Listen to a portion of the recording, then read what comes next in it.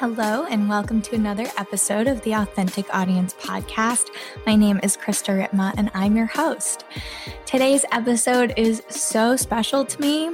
I'm very close now to leaving again for Nepal in a couple of weeks, and when my producer sent me the information for Maggie, all I saw is Nepal and Kopila and was like, yes, book her. And then I went in and devoured every piece of information I could about Maggie. And Maggie Doyne is who's on my podcast with me today. She is an inspiration of a human being.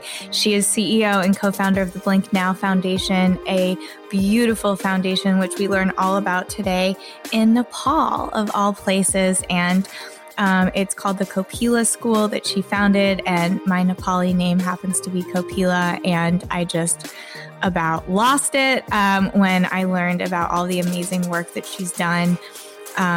And this gave me life today. This conversation really did give me life today. It was in the middle of back-to-back calls, totally crazy work day, and I was like instantly transported to Nepal.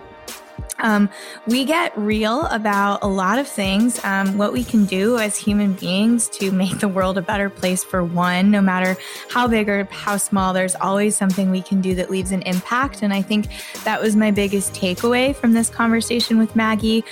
She's pretty much, immersed herself fully in walking the talk and living this life in Nepal, helping children and empowering women. And I think she could, I guess, maybe be pretty righteous and judgmental about all of us not doing the kind of work that she's doing and contributing to the world and making it a better place. But she's so compassionate and so easy to talk to and has just accomplished so much for this organization and for Nepal. And I'm really proud that I got to meet her, and we actually are hoping to have a cup of chai together in Nepal when we're both there. But we talk about nonprofit work, we talk about grassroots organizations, we talk about how to make sure your money is going to the right place and what you can do right now to make a difference, whether you're a nonprofit or not. So really beautiful conversation with Maggie. I'm super inspired by her. It's got me itching to go back to Nepal in a few weeks. And I just enjoyed this so much. It was super close to my heart. I can't wait to talk to her again, and I hope you enjoy it.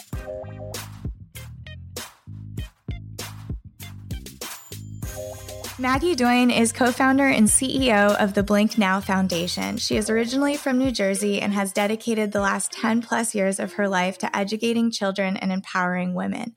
She was the recipient of the 2015 CNN Hero Award, and her work has been recognized by the Dalai Lama, Elizabeth Gilbert, Nick Kristof, Katie Couric, and Prince Harry and Duchess Meghan. While her work is focused in Nepal, she speaks all over the world in hopes of inspiring others to start projects that will generate positive change in our world. What a bio. Welcome, Maggie. Thank you. Thanks. It's good to be here. I'm so happy to have you. We were just speaking before we started recording about my relationship with Nepal and sort of catching you up. But and the biggest thing that I think my listeners do not know is what drew me to you originally when it came across my desk is the name of is it the name of your school, Kopila School? Mm-hmm. Yeah. And that's what I had been, it's such a non-Nepali thing actually, but I got really attached to getting a Nepali name.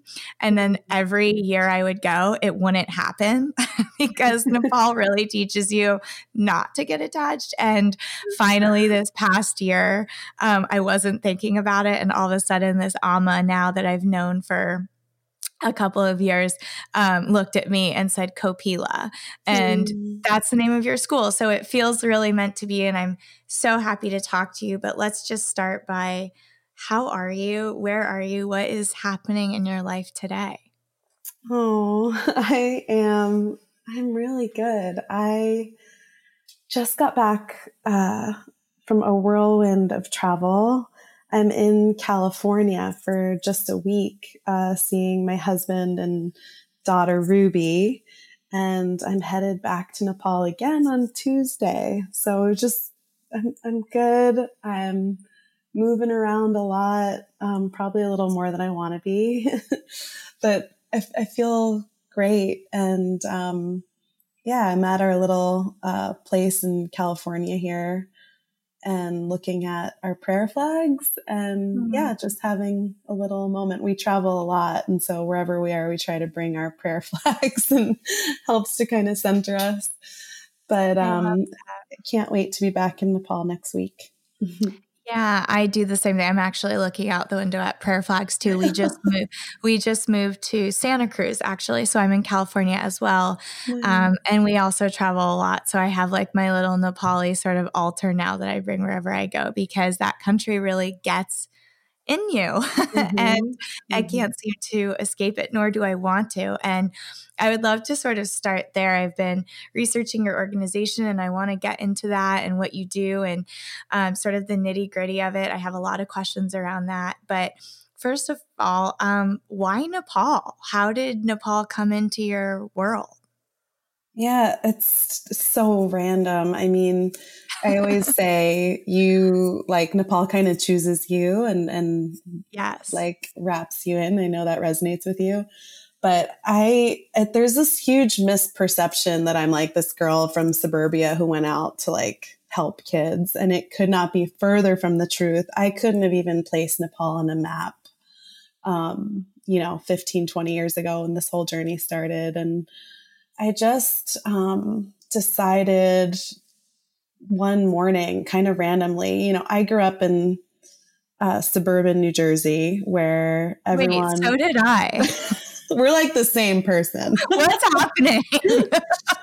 So you'll get this. Like, so you grow up in suburbia, we're both white women, probably a bit privileged in some ways. Yeah. I grew up on a cul-de-sac in this little town called Mendham. It's, I had a trampoline in my backyard. I played soccer. I played lacrosse. And from the time you're in like sixth grade, it's all about college. Like, what school are you going to? Where are you going to get in? Get to the right big name school. And they plaster the banner and they put it in the newspaper. And then you go to the grocery store and everyone's like, where are you going to college? And I fit that bill. I was just like every other girl with a ponytail and thought that the end all be all of my life was what college I got into. And so I did it. I I was the athlete and I was a really good student and I was on student government and I was editor-in-chief of my yearbook and I just did all the things that I was supposed to do. And I was happy, and I had two sisters and a really loving mom and dad. My mom was a nurse. My dad was a teacher. Life was really good. And then I just woke up one morning and was like, wait, what? Like, I'm trying to be all of these things and I have no idea who I am on the inside. And so initially I just said, no, like put a stop on this. And why I'm going to go spend all of this money on a college degree, having no idea who I am on the inside, having really never left suburban New Jersey in this little bubble that I grew up in. And I kind of just started to question it all with the feeling in my gut. And it prompted me to sign up for a gap year, which, they're becoming more and more popular, but it was just kind of a time for rite of passage, for travel, for exploration, for looking on the inside of who I was. And just like a lot of times you call it a year off. But in the gap year community, we like to call it a year on, and just like a time to see the world outside of me and see the world outside of New Jersey. So I signed up for this amazing gap year program. It's totally culturally immersive. It sounds actually really similar to what you're trying to create with Emory. And it was just like, I can't explain it other than talking about the experiences that I had. We did meditation on a Buddhist monastery. We did an outdoor survival class in nature. We learned how to scuba dive. We rebuilt a seawall with local villagers, which is very humbling because you realize like the villagers do it all and you're just there to like cheer them on. Right. It was the whole thing, like it's just the whole thing. And it was beautiful and it woke me up, and I was reading again. And I think like kind of the passion and curiosity that had been beaten out of me in the four walls of a classroom came back. And to put a long story short, after that first semester, I was just asked by the mentor of the program, like, what do you want to do next? And I was like, I'd really love to work with kids because I was the babysitter growing up and a camp counselor, and I knew that I had a knack with kids. So I get placed in northeastern India, and this was in 2005 at the height of the Civil War and the Maoist rebellion. And I started working in this incredible organization working with Nepali refugees. And I met the people and I started hearing the kids' stories. And by the time they came across the border to India, you know, they'd suffered so tremendously. And I started to see through my friends in the Nepali community just what it meant to go through the raw effects of civil war and family separation and, you know, trauma and child labor and, you know, what it meant to be a refugee sleeping under a piece of plastic on the side of the road. And I was just in awe of the people. And I met a young friend, Sunita, who's still a dear friend of mine. And she was coming of age too, to be honest. She was like 16 and she'd left her village during the Civil War. And so we both decide like, oh my gosh, like the borders opened up. There's armistice. Let's go back and like trace the footsteps of where your village is and find out everything that happened. So that's what we did. We got on a bus, crossed over the border on a pony cart, got on another bus. Yeah. And eventually the road ended and we trekked for 3 days to find Sunita's village and her home. And from there, like the love story really began. And was this before? So I don't even know if a lot of people know about the Nepalese Civil War that happened, and that's another whole story. But wasn't it after that Nepal actually closed its doors to the outside for a while? Or am I wrong? Is my history wrong? It was open and shut during the conflict. I mean, got it. Okay. Yeah, nobody could really. It wasn't totally safe to travel there. Yeah, it's safe to say it really closed its doors to tourism and visitors. And even prior to the Civil War, like Nepal was very, very late to open to the outside community. You know, there was a huge fear of being like conquered and taken over, probably from what happened in India with the Gorkhas. And it was very much a secluded country. And then the Civil War came in and really wreaked havoc in rural Midwestern Nepal. Wow. Yeah. I just, I'm reading a book about it, and I sort of like the last couple of years for me have been a real deep dive into Nepal because you and Emery actually have way more similar stories. I'm coming in a little bit later and felt the same thing, like this pull. You know, I actually went to Nepal for the first time for an entire month, a month before my wedding. It was totally crazy. And I just was called to go, and she invited me to go, and I just went. You know, it was one of those things that I just was like led almost. Like if I wasn't really conscious and like the saying yes, it just, when the next thing I knew I was there.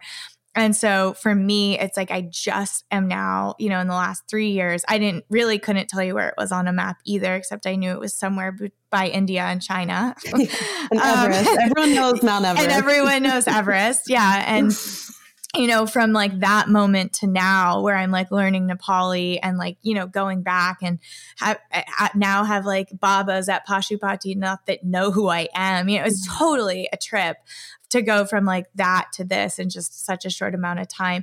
But for me, it's been like a deep dive.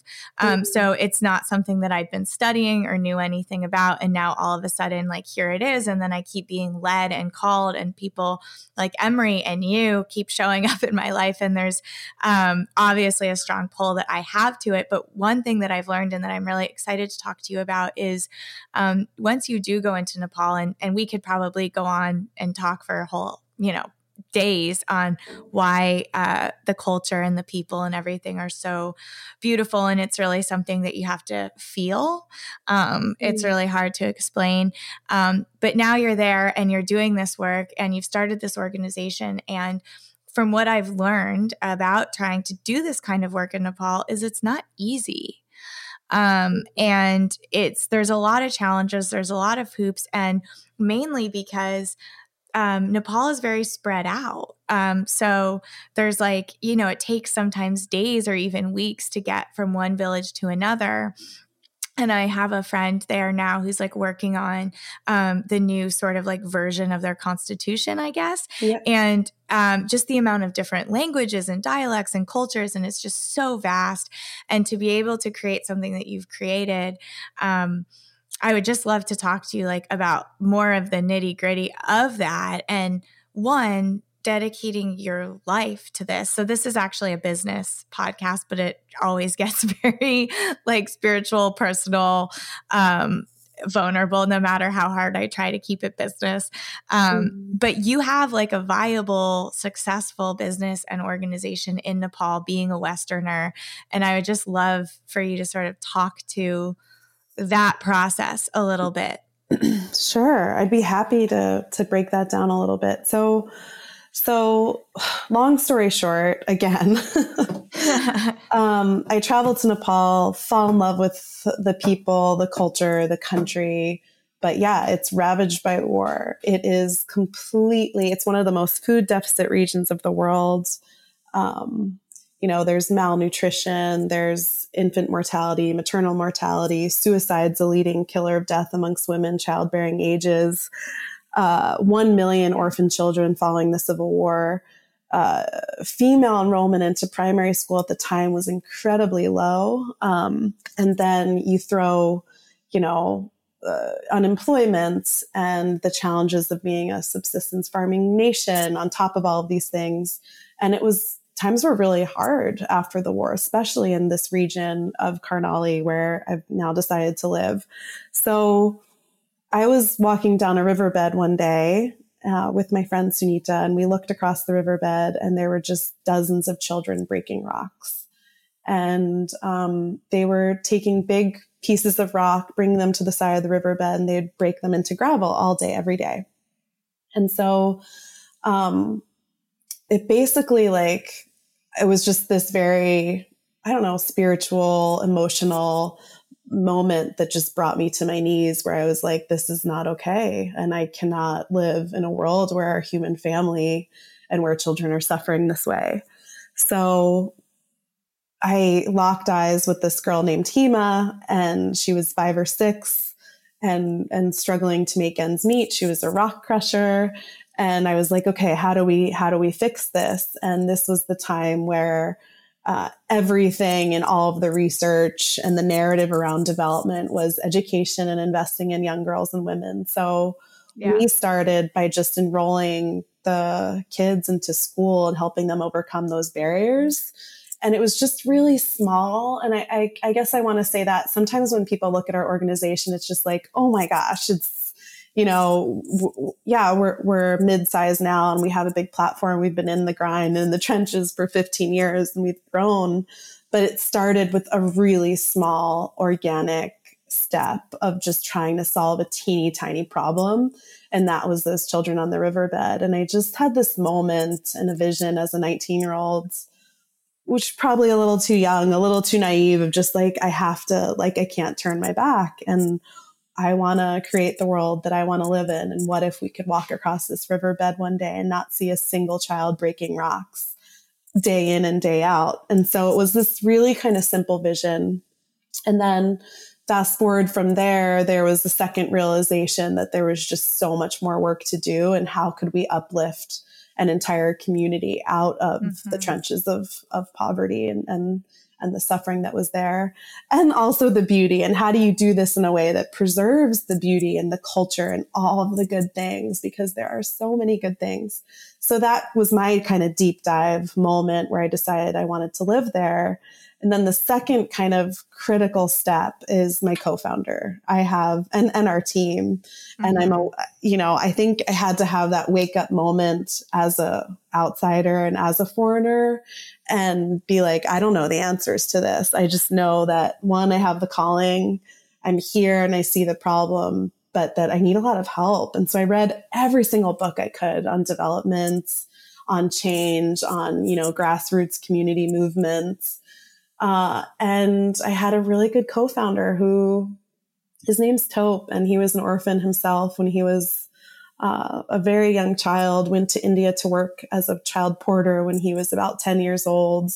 And he also wanted to come back to Nepal and do this work with his family and his wife. And so it was really about that immersiveness between Nepal and our partnership and, my American New Jersey upbringing that I think has made us strong, because it was always like this push and pull of, we're not going in here and changing this as outsiders. We're really working with the community and we're going to do this together. And I'm just one conduit. I'm one piece of the puzzle, but we started a Nepali board. We registered a Nepali NGO. There are so many women and elders and people from the community. And even as the government started to form, working in partnership with government was really critical. So it's such a beautiful story. Yeah, that's it. Well, there's two pieces that I think are actually really important that you hit on. Like, one, I think, being 19 and a little bit naive, I think played such an important role, because I know I go there now and I'm like a little bit less naive and jaded about the whole process. And if it wasn't for that sort of, it was just like when you're that age and get to go to that place and see that, and you had that thought and making like a small step and having it have this like huge ripple effect now 15 years later, I think sometimes we're a little too jaded, like, oh, well, what could we really do to help? Or, oh, like, I keep hearing right now that like the white woman is like, the next white man, it's like, who are we to be, it's that's come up so much in conversation lately. And so one, the fact that you actually took action, and maybe you didn't have all the answers, and that's okay, but you did something about it. And it's coming from a place of intention. And I think it's always the intention behind something that makes it what it is. I say all the time, like, nothing is good or bad. It's the intention that you bring to it that makes it what it is. And, you never had an intention of, coming in and doing the savior thing or doing the fixing thing. You just saw one place where you could help and be of service, and you did it. And then I think the second piece is the partnering with the Nepali people. That's one thing that I've learned. Emory does a lot of health camps, and a lot of Western doctors will actually come in and help with the health camps. But the Nepali doctors they're like the assistants, actually. So when they run these health camps, it's completely run by the Nepali people and by the Nepali doctors. And then the Westerners are sort of helping. And I just find that method to be really beautiful. And, I've researched you now to know that I believe that, what you're doing right now is actually like completely beautiful and profound. But do you get like slack, or do you get pushback being, a Westerner coming in, creating this stuff in Nepal, or do people get it?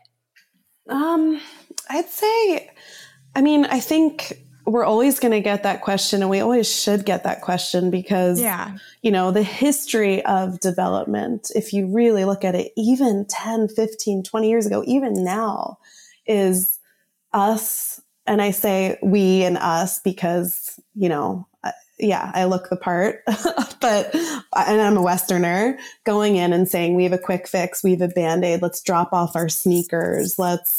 We know better. And, and I think this new era of development is really just now emerging, where we're realizing like, hey, that didn't work. And early on in the years when we were starting this and dreaming it and visioning it, we knew that didn't work. We knew that wouldn't work. And I think that has what's made us stand today. But we're always going to get that question, and we always will. And Taupe and I both, we know how to address that question. And it's all about, I think, when you are coming in from the outside, like knowing how to use your privilege, your power, your voice, what you bring, and also knowing when you need to like step back and say, no, this is a Nepali based project. And I don't know, it was always a fine line to kind of dance and figure out. And I think we as an organization have navigated it very gracefully. We're 120 Nepali people, and And I also say we isn't a Nepali there. See, like, but no, but you're Nepali on the inside. I can feel it. Yeah, we're kind of both. We're like this immersive, like two pieces of the puzzle where we're all coming together. But I do think because of this old traditional model for charity that needs to die, of us like being a drop off country or just like throwing our money at a problem, thinking that we know better, it's got to end. And I think there needs to be skepticism and questioning until it does end and people don't go in as, white women or white saviors or white men or whatever we want to call it, outsiders, right. Westerners, thinking that we can solve all these problems, because we can't. Right. Yeah. No, I think it is a great conversation. And I think, for me, thinking about, Emery and I are both white women going into Nepal leading these trips, but obviously everyone we're partnering with there are like our Nepali brothers, our family there, that have organizations, and we, use their organizations, of course, but still it's something that I think about, which I think we obviously should always be thinking about. And I think, what you've done is really gone all in. And this is your company, this is your business, this is your livelihood, this is your existence. And my question for you is, if it's not that, like, I'm an entrepreneur, I have a marketing agency, and this is sort of a bigger existential question that I deal with. But if my whole life isn't directed towards, I do the Nepal trips twice a year. If there's people in my positions that aren't going to go all in and like immerse myself in the culture and actually live there and create a life there, where do we start? Like, where is the place that we can, or do we support companies and missions like yours? Like where do we, as like, I'm your typical, 30 something female entrepreneur that is awake, in love with Nepal, and can't go back to sleep. But it's actually not easy to you can't just like drop money off somewhere, and nor do I want to. But I don't know, does that question make sense? Oh my gosh, it makes so much sense. And I totally hear you. I mean, not everyone can pack up and move 8,000 miles away with their backpack. And I realized that my story is very, very extreme. I think I'm a normal person, and with a normal upbringing, I don't think I'm special at all. Like, this was the course that my life took me in. And I'm really incredibly grateful for that, because I love my life and I'm so blessed, and it's been hard and wonderful. But yeah, for the person who isn't going to up and leave and adopt 58 kids, what are my thoughts? Well, here's the thing. I really deeply in my heart believe that we all matter, and that we have to start where we are with what we have. And it starts with empathy, compassion, kindness, and self-love, like right where we are now. And doing what you can where you are. And again, with what you have, I think what I don't like is when I hear people are like, well, I'll do it after I have my degree, or I'll go give back after I make my money, or after this, or when I have this, and kind of like waiting for this destination. What I like to say to people is, find something. Like, it can be anything. Sadly, this world has 1,000,001 causes and things that need change and need hearts and need resources.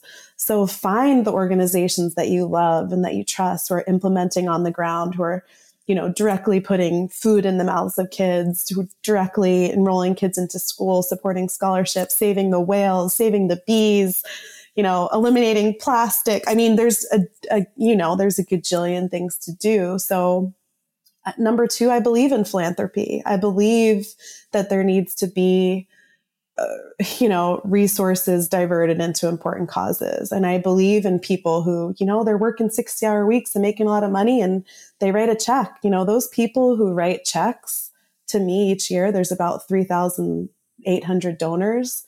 Those are the people that are providing a safe house for my at-risk adolescent girls, who are, school lunch every day for 500 kids, women's empowerment courses, schooling, education, scholarships, like those are my people. And so I think if what you can do is write a check, amazing. Let's move resources. Like we can't have 100 people in the US with billions and billions and billions of dollars and the rest of the world with no one. So if that's what you can do, great. Two, your time, like getting involved in an organization.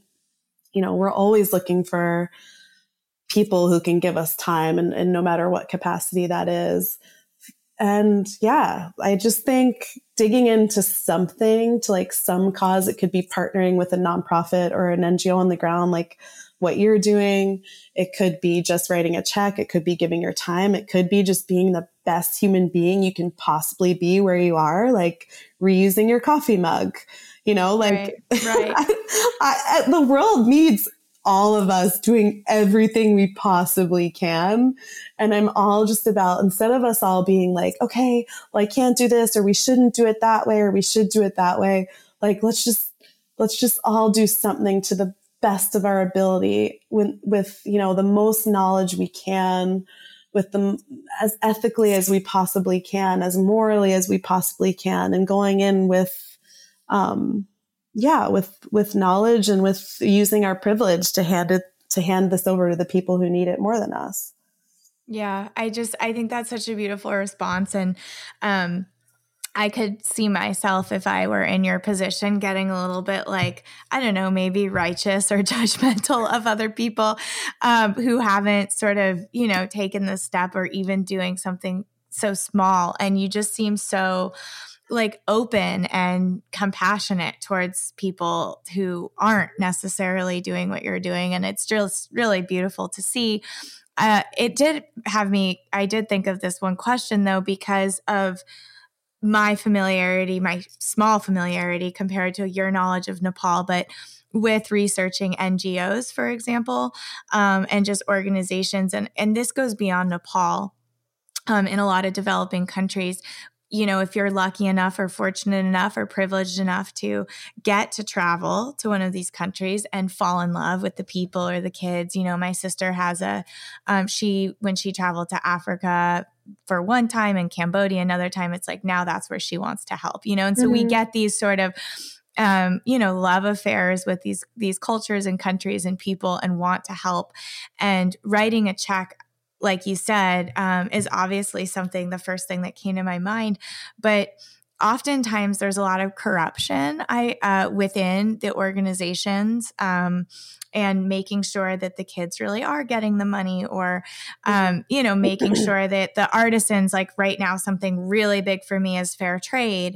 And that just happened. Like you said, you find that thing that really, and that's what I'm really focused on right now. And, as an organization that is obviously legit and doing this kind of work, are there like things that we can look out for, or like, how do we find that organization to write the check to, regardless of the country? Like, what questions should we be asking ourselves when we want to, give our time or money?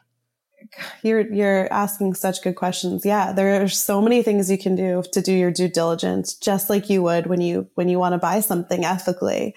You look at like where it's coming from. Is it truly fair trade? Like, what are the work conditions? You as a consumer, and as someone who is investing or giving anything, it comes with a lot of power and a lot of responsibility. So here's my advice. Number one, get to know the organization inside and out. There's a lot of little shortcuts that you can take, like something simple as Charity Navigator. So you can look beyond just pouring through the website and kind of reviews of the charity, looking at who their board members are. The board is who really holds the organization accountable to do what they say they're going to do in full transparency. Look at the board, look at Charity Navigator, pour through the organization's 990. We all as charities need to publish these things as 501c3s. Get to know the work happening on the ground, ask questions to the implementing partners. You have this relationship with the organizations you work with because you know the people, you have that trust. And at the end of the day, it's all about trust and making sure that to the best of your ability and the best of your knowledge, you're the most of your dollars going into direct change and impact. And so, yes, you will come across the bad guys, just like you do in business. You will come across,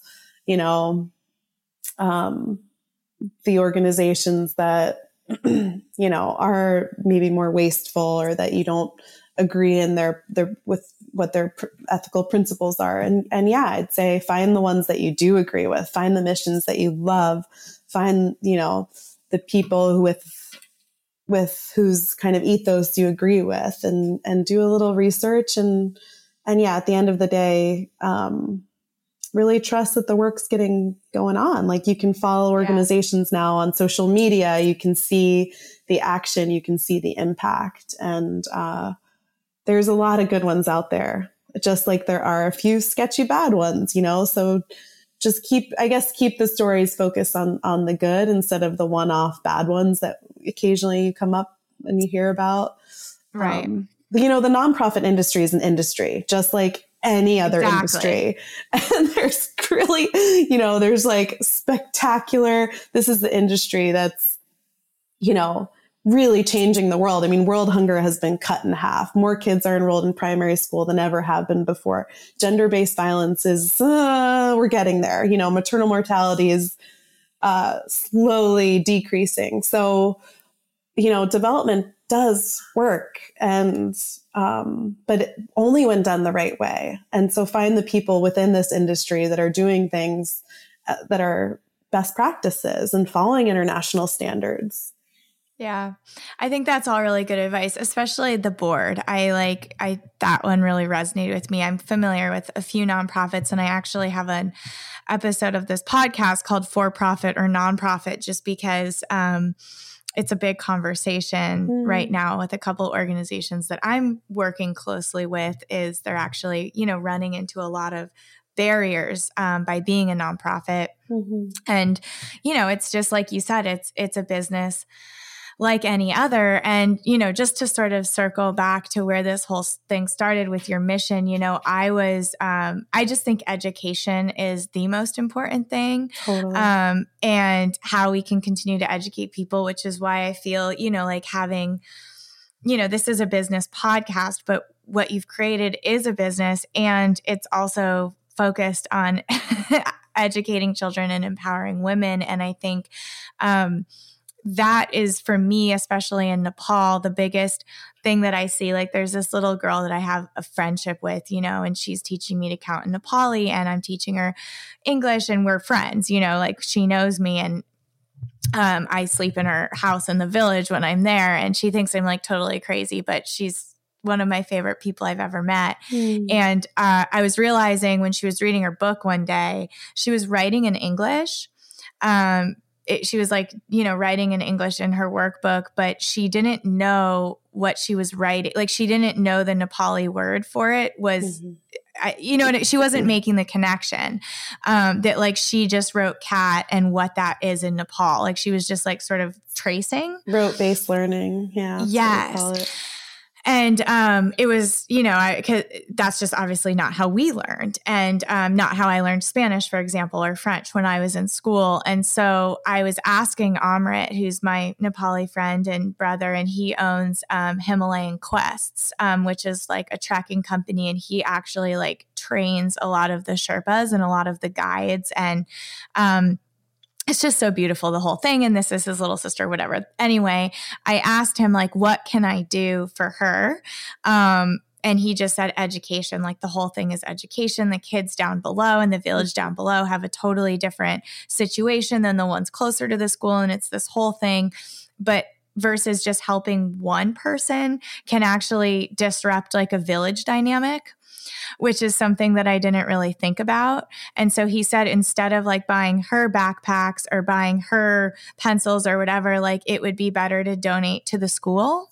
so that they could then distribute the money like evenly amongst the village and things like that. So it's just, one, it's going back to education, and two, figuring out like, I don't want to disrupt as this Westerner coming into a village and staying here for 3 days, and thinking I know anything.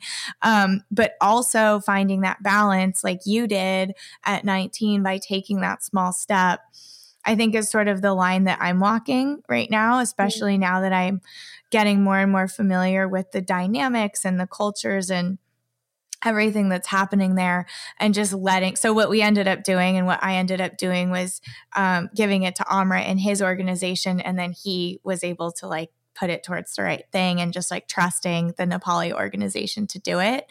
But it's interesting. I think we have to be more awake now, I guess. I don't know. You've been in the industry more long. I'm not even in the industry. You've been in this industry for so long. My sort of final question for you is, with everything that's happened and with sort of this white privilege conversation or white savior conversation, whatever you want to call it, being so sensitive right now, have you seen in the last, 2 decades that you've been involved in this, like a positive trend?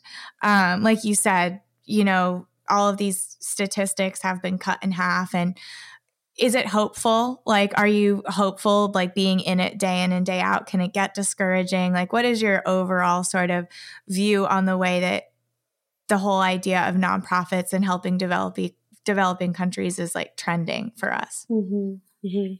I think that if there has been a positive change in the last 20 years, it's definitely not because of, Western influence. It's because of true, community, national efforts from local people who are choosing peace, who are choosing prosperity, who are choosing education, who are investing in, their own communities and really caring. Right. And I think if you're able to leverage and utilize in an efficient way, international development dollars and best practices, then you can do that work even more efficiently and effectively. But I don't for a second think that it's, I don't think it's just because of, those of us who have traveled and gone there. I think, we've made an impact, and I believe that we've made a dent, but I think you have to have that magic bullet, and that magic bullet, that secret sauce is by and for and with the local people. And I think that that's where in development, we're seeing the biggest changes and efficacy. So I'm to make a long story short, I'm really positive. I'm also wary like you are. And I'm very introspective about it. I'm constantly asking these questions. I'm constantly reading best practices. I'm constantly thinking, how can we do this better? How can we do it more effectively? How can we, how do we do this the best we can? And so, just the curiosity is important. The willing to adapt and change and be the best you can be is important. But I believe in it. Like I said, I wouldn't be doing it if I didn't, and I wouldn't be, it's too hard. Like I wouldn't be as all in as I am if I didn't see the positive changes. And the positive changes are that, these kids, these women we work with are changing the world. They're changing their communities. They're changing these cycles of poverty and violence forever in the trajectory of their lives and their families' lives. And there is change. And I see it every single day. Like kids are safe, educated, and loved. And that's the core to our mission. And I truly believe in every ounce of who I am that the world will be a peaceful, loving place when we learn how to care for our children and our most vulnerable. And when we learn to respect women. And that's why we do this work at Blink Now. That's why Tope and I do this work. It's so beautiful. I could talk to you all day. My last question, and I feel like you just sort of answered it, but I think that there are a lot of companies out there right now that are like trying to start a nonprofit branch or like whatever, just to check the box. And I also think that there are a lot of people out there like yourself that are hungry to make a difference in the world. And I'm seeing more and more of that. And like what I like to say, are in it for the right reasons. And for those people, and I think I can include myself in this, what is your biggest advice for people starting out, like you said, like as a grassroots nonprofit, or somebody who has that dream, has that vision, has met that local person that they want to partner with, they found their cause, I would say maybe you like 10 years ago or even 7 years ago, where it's just getting off the ground. And, what is sort of your biggest advice? I would say, and I'm asking from a business standpoint, that you would give people. Yeah. So first of all, I want to say I'm really happy and thrilled that corporations and businesses are looking at CSR, corporate social responsibility. For those of you who don't know what it is, whether that's, investing dollars in the communities that they work and giving back. And I think that that's millennial driven. I think that's because our generation is saying, look, we don't want to sell our soul to a big company that's not doing good in the world. We don't want to work for them. We don't want to invest in them. And you will get called out when you do something morally wrong and unethical, because this is a new era of social media and YouTube and Twitter. So I'm really positive about that. I think it's incredible. And I think there needs to be more of it. Corporate philanthropy, listen to this, Krista, it only makes up for about 3 to 4% of the nonprofit industry, which is a multi-billion-dollar industry. So the corporations really need to step up their game. They need to step this up and start giving their money away and investing it meaningfully. And yeah, like you said, finding the partners, the change makers, the locals, the people on the ground, being strategic, knowing who's already there. Like, don't go into a community unless you know who's already there working in that space. Because I think the nonprofits and the NGOs out there, they're very much in their own lane. They're just like, I'm doing my thing. And there's not a lot of collaboration. So find ways to bring multiple voices and people working on similar issues together before you just go start your own thing. And then, invest at the grassroots level and build up. And like you, I mean, education, like, boom, like that is everything. It's the best return on investment that you can offer. And making sure that, human most basic needs and rights, of course. So invest wisely and do your research and then give and partner. I love that. Such beautiful advice. Oh, thank you so much. Thank you. Lastly, I can, speak the calls to action on your website, but how can, if this obviously, impacts my listeners as much as it impacts me, if we want to support Blink Now. I see there's lots of opportunities to donate. Are there any other, big opportunities or things coming up or things that you would like to have people know about? Oh, totally. Yeah. Just follow us on social media. We have constant calls to action there on, we're blinknow.org on Facebook, Instagram, Twitter. So definitely follow along, and there's opportunities to get involved, to volunteer your time, to become a fellow with us, to join our Roots program, which is just like giving, $5, $10 a month that we directly put into supporting our kids and sharing our story. And just definitely share the story and spread more good and positive change in the world. I love it so much. Well, thank you for being here, and I hope we can keep in touch. I'll write you offline about my travels to Nepal, and hopefully our paths see you there. will cross. Yeah. And I'm obviously going to continue to go back. I'm already planning a fall trip with my husband because he has not been, and he's like, okay, obviously I have to go because you're so obsessed with this place and these people, and it's just such a beautiful way to experience life is trekking through the villages and meeting these people. And so thank you for doing the work that you're doing. Krista, I wanted to tell you, Coppola, your Nepali name and the name of our school and home it means to bloom or to blossom. And it's a little bud, like just before it bursts. And I just think it's such a beautiful name for you and for children everywhere.